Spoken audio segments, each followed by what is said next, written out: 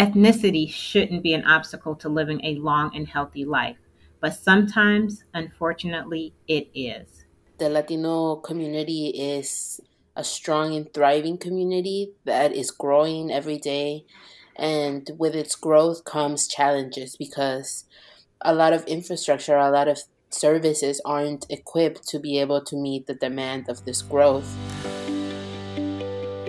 That's Jennifer Aguilera. She's the Community Outreach Specialist at Gift of Hope. I'm Marion Shuck, your host for Let's Talk Hope, a podcast that shares inspiring stories of hope through organ, eye, and tissue donation, where we discuss important topics about how your health and well-being plays a critical role in the donation process. In this episode, Jennifer tells us about the important work she does in Hispanic communities to build trust in how she knocks down the myths and misconceptions about organ and tissue donation. We'll also speak with Catalina Ramos-Hernandez, Program Coordinator for the Illinois Transplant Fund. She'll share the important work the Illinois Transplant Fund is doing so that everyone has access to organ transplantation and aftercare. Jennifer, can you talk about the work you do at Gift of Hope? Yes, Marion. I am a community outreach specialist with Gift of Hope. I focus my work on the Hispanic community in our service area. Jennifer, can you tell us about the different types of projects, initiatives that you do in the Hispanic community? Yes, Marion. I do a lot of outreach in the Latino community, just as long as we have visibility. That is the main point of everything that I do, letting people know who Gift of Hope is, what organ and tissue donation is, and why it's important. A lot of the initiatives that I do take place in predominantly Latino communities. And it goes from having events, attending health fairs, doing events such as Facebook Lives, and participating in educational activities with these communities. So, community of color and marginalized communities have, as you know, a healthy mistrust with the healthcare system. Can you tell me what you and Gift of Hope are doing to address these concerns? Yes, we are working in these Latino communities to dispel these myths. We are providing education, just talking to people one on one. We have great attendance in events that are important in these communities where we get to talk to people and hear why they don't want to become organ and tissue donors or why they feel like it's something that they don't want their families to partake in. And we break down everything that they tell us and we explain to them the truth and the facts. And what has Gift of Hope done to support communities of color, particularly African American, Hispanic, and Asian communities? Gift of Hope has always been there for communities of color by providing support to different organizations in these communities, offering financial help, as well as participating in their events to make sure that Gift of Hope is represented at their events and that we are there when we are called to be there. And tell me about the diversity in makeup. Does Gift of Hope have staff that can support these communities as well? Yes, Gift of Hope is doing a great job at keeping up with the demand of these populations by hiring a diverse staff. And right now, the population is growing when it comes to the Hispanic community in our area. There's a strong focus in hiring more Spanish speaking staff that is going to be able to take care of our donor families and go out in the community to talk to more people. In the aftermath of George Floyd, systemic racism, and the global pandemic, what are the needs of the community and what have you found and how has the community responded to organ and tissue donation after everything that's happened? After everything that's happened, the community seems to be more aware of giving back, of the need of giving back. They are feeling more generous. We've noticed that more donor families are deciding to give that gift because they know that there's a lot of Latinos out there that are waiting for an organ transplant. So when they make that decision to give, there's a high possibility that they are helping someone else who looks like them, who is from their same community. What is the need for organ donation in the Hispanic community? There is a strong need in the Hispanic community, especially when it comes to kidney transplantation, due to just health barriers in the community, such as primary care access and insurance access. A lot of people don't take care of issues such as diabetes or high blood pressure, which eventually leads to renal failure. A lot of people end up on the organ transplant list because of these issues. Jennifer, what do you say to your Hispanic community when maybe folks are saying, well, they have bad lifestyles, they eat different type of food, and they brought these chronic illnesses on themselves? How do you help your communities understand and advocate for themselves with these chronic illnesses so that they can be transplant ready if they need a kidney or a liver or any type of end stage organ failure? The most important thing is to let them know of the resources that are out there for them. A lot of the times it comes due to a lack of information. So I just let them know of all the great organizations out there in their communities that provide primary care, that provide information such as the National Kidney Foundation of Illinois, that have amazing workshops and amazing sessions online and in person to give more information about how to better take care of ourselves, the best foods to eat, what to stop eating. There's so many great content out there for the community. And I just make sure that I loop in the community and let them know that these are available resources for them. You mentioned that you have to dispel myths and misconceptions in the communities. What are some of those myths and misconceptions that are still permeating in the Hispanic community? The biggest one is that if I become an organ donor, they will let me die. That is the most common one, and it is common because in the countries of origin, such as Mexico, organ donation and just organ transplantation is seen as something very frightening and scary because it is associated with the black market. A lot of people disappear, and you hear later that they disappeared because they took their organ. So it's a very real thing that people are aware of. They're not aware that here in the United States, it's a completely different process, that we have everything extremely regulated, that the federal government is involved, and that everything is safe to be able to donate and to save other people's lives. So just letting them know that there's a process, that there's ethics, that there's all these things that they didn't see in their countries of origin, and just making sure that they feel a little bit safer.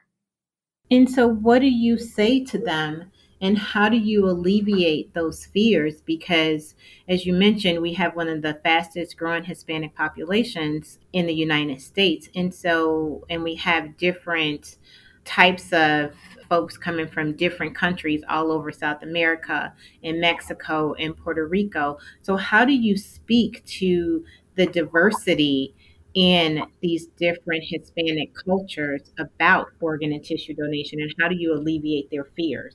I just talk to them and see what the root is. Usually they share stories of a cousin or an aunt that went into the hospital and they didn't come out alive. And I always make sure that I go deep enough to see, well, were they organ donors? No, they weren't. Then I explain to them how the process works.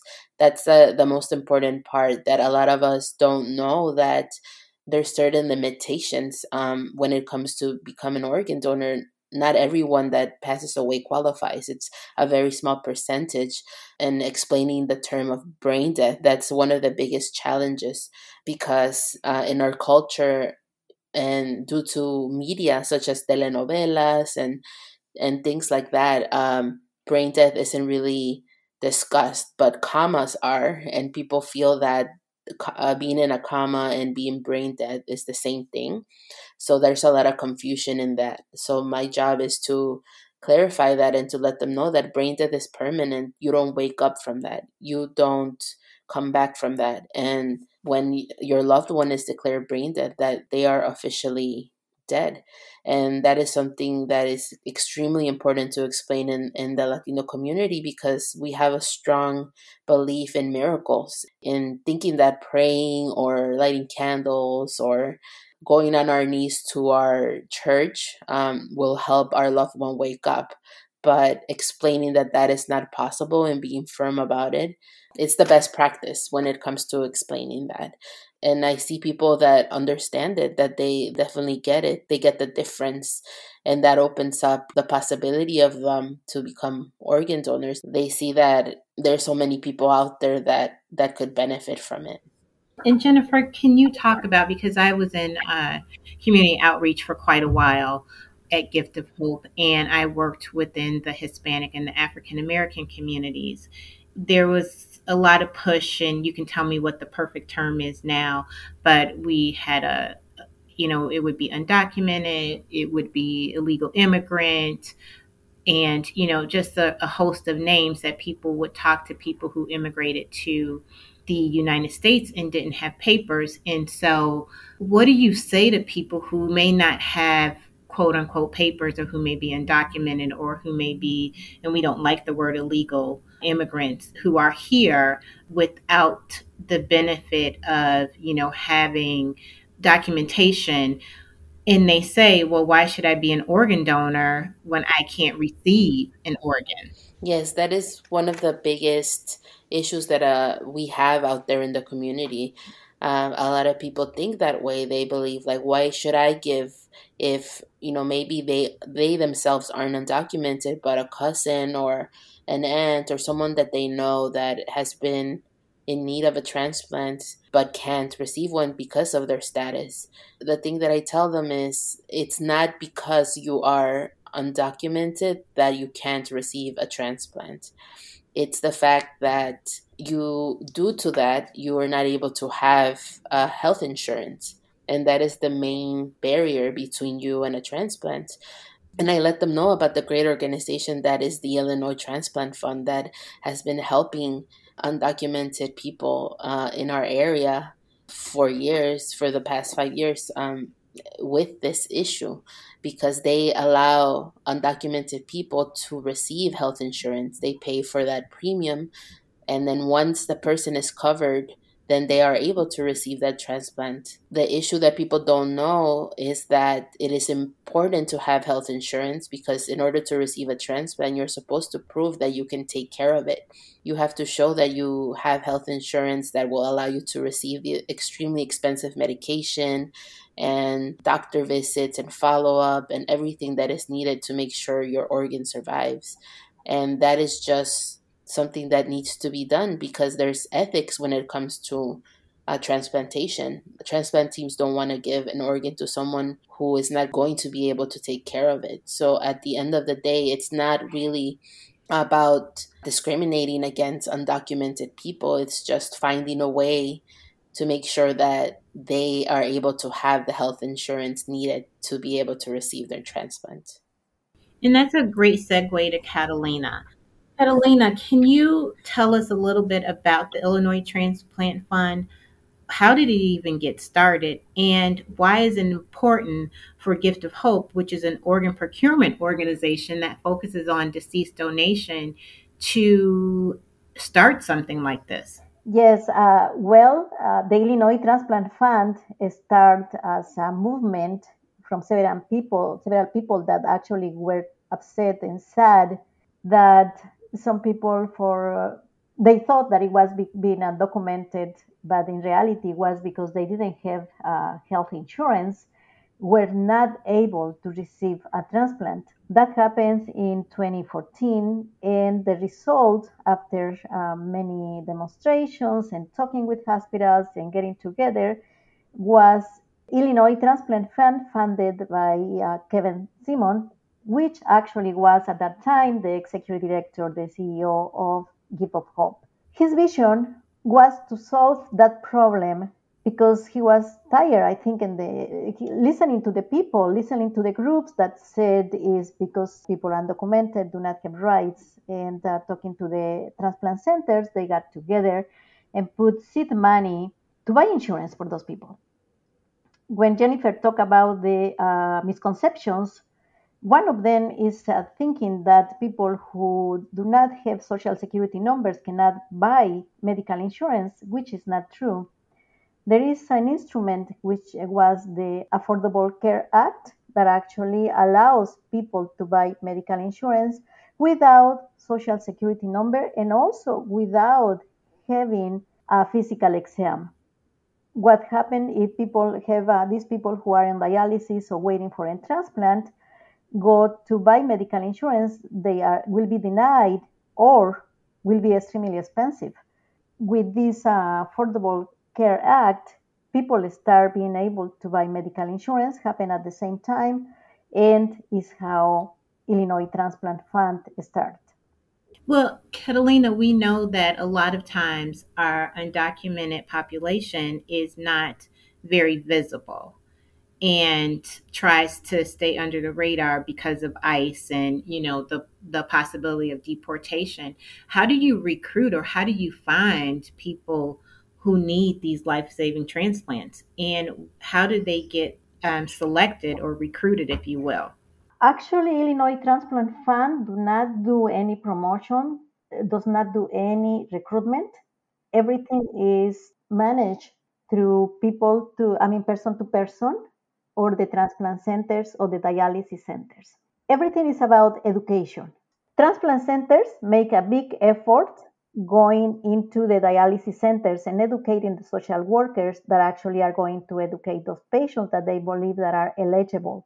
Patients that have been on dialysis for many years, patients who are consistent on dialysis, and they have not been able to qualify for transplant because they do not have medical insurance.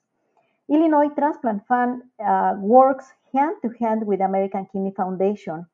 American Kidney Foundation provides support for these individuals to buy medical insurance before the transplant. And after the transplant is when Illinois Transplant Fund supports these patients. So, Catalina, you say that you've been supporting families since 2014. How many families or how many people have you supported and have gotten these life saving transplants and insurance? We have about close to 500 applications, and from those, more than 260 individuals got a transplant. These are families, these are individuals that otherwise will not be eligible. So we can say that is very successful. When ITF started, those individuals had no hope. They thought that they were going to be on dialysis forever. And when we talk about the general population, we said that people wait between 4 to 8 years for a transplant. We had people in ITF, the Illinois Transplant Fund, that had been waiting for over 20 years. And some of them, unfortunately, have not been successful in getting an organ because by the time that they are eligible, the health is so fragile that they are not eligible anymore medically. So we have, over the time, we have achieved those patients that actually got the transplant is because they have anyhow promised by ITF to pay the medical insurance after the transplant. And many of them are still on ITF support. We have about 125 people that are receiving support each month. Many of the people that are not longer supported by ITF is because they graduated, and we call it that way. Let me explain something before that. We have a population that is young. Most of them, the average is 40 years, but we have people in the 30s, 40s, 50s. So these people are going to start working again. And as soon as they can, they are able to buy the medical insurance, or they are able to get into a job that actually is going to offer them medical insurance, and they get off ITF.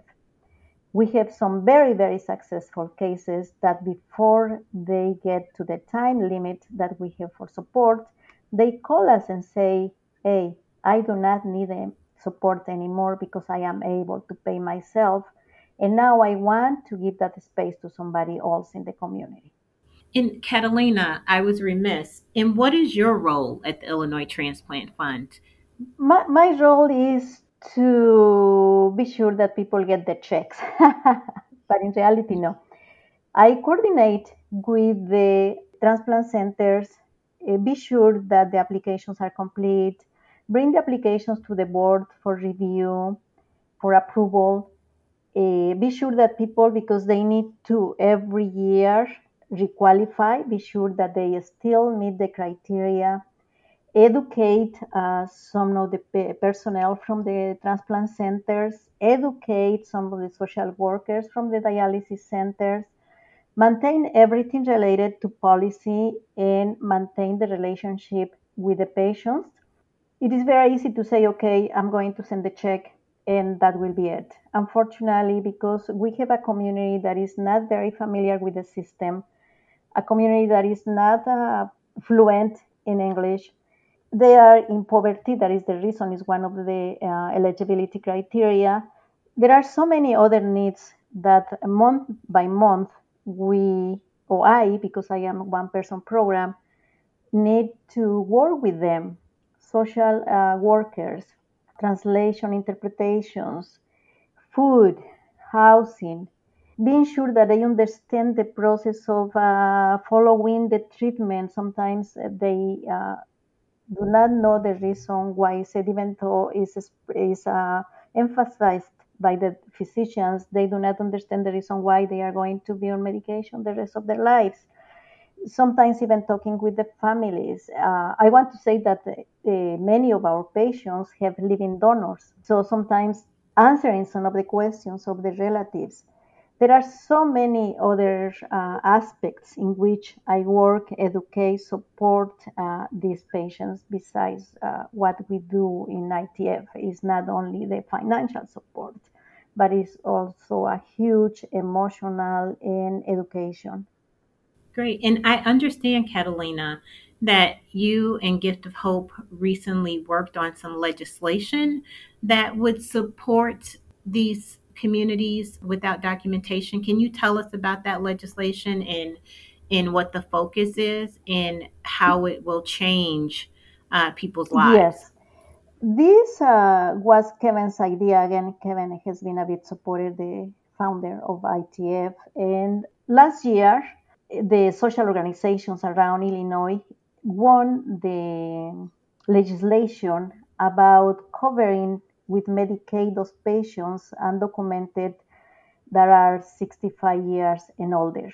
Similar to that, this year they tried to put another legislation about 55 years and older. And going along with that, Kevin worked with very people in the legislative area to get also covered those that actually have received an organ transplant and they are undocumented and they are in poverty.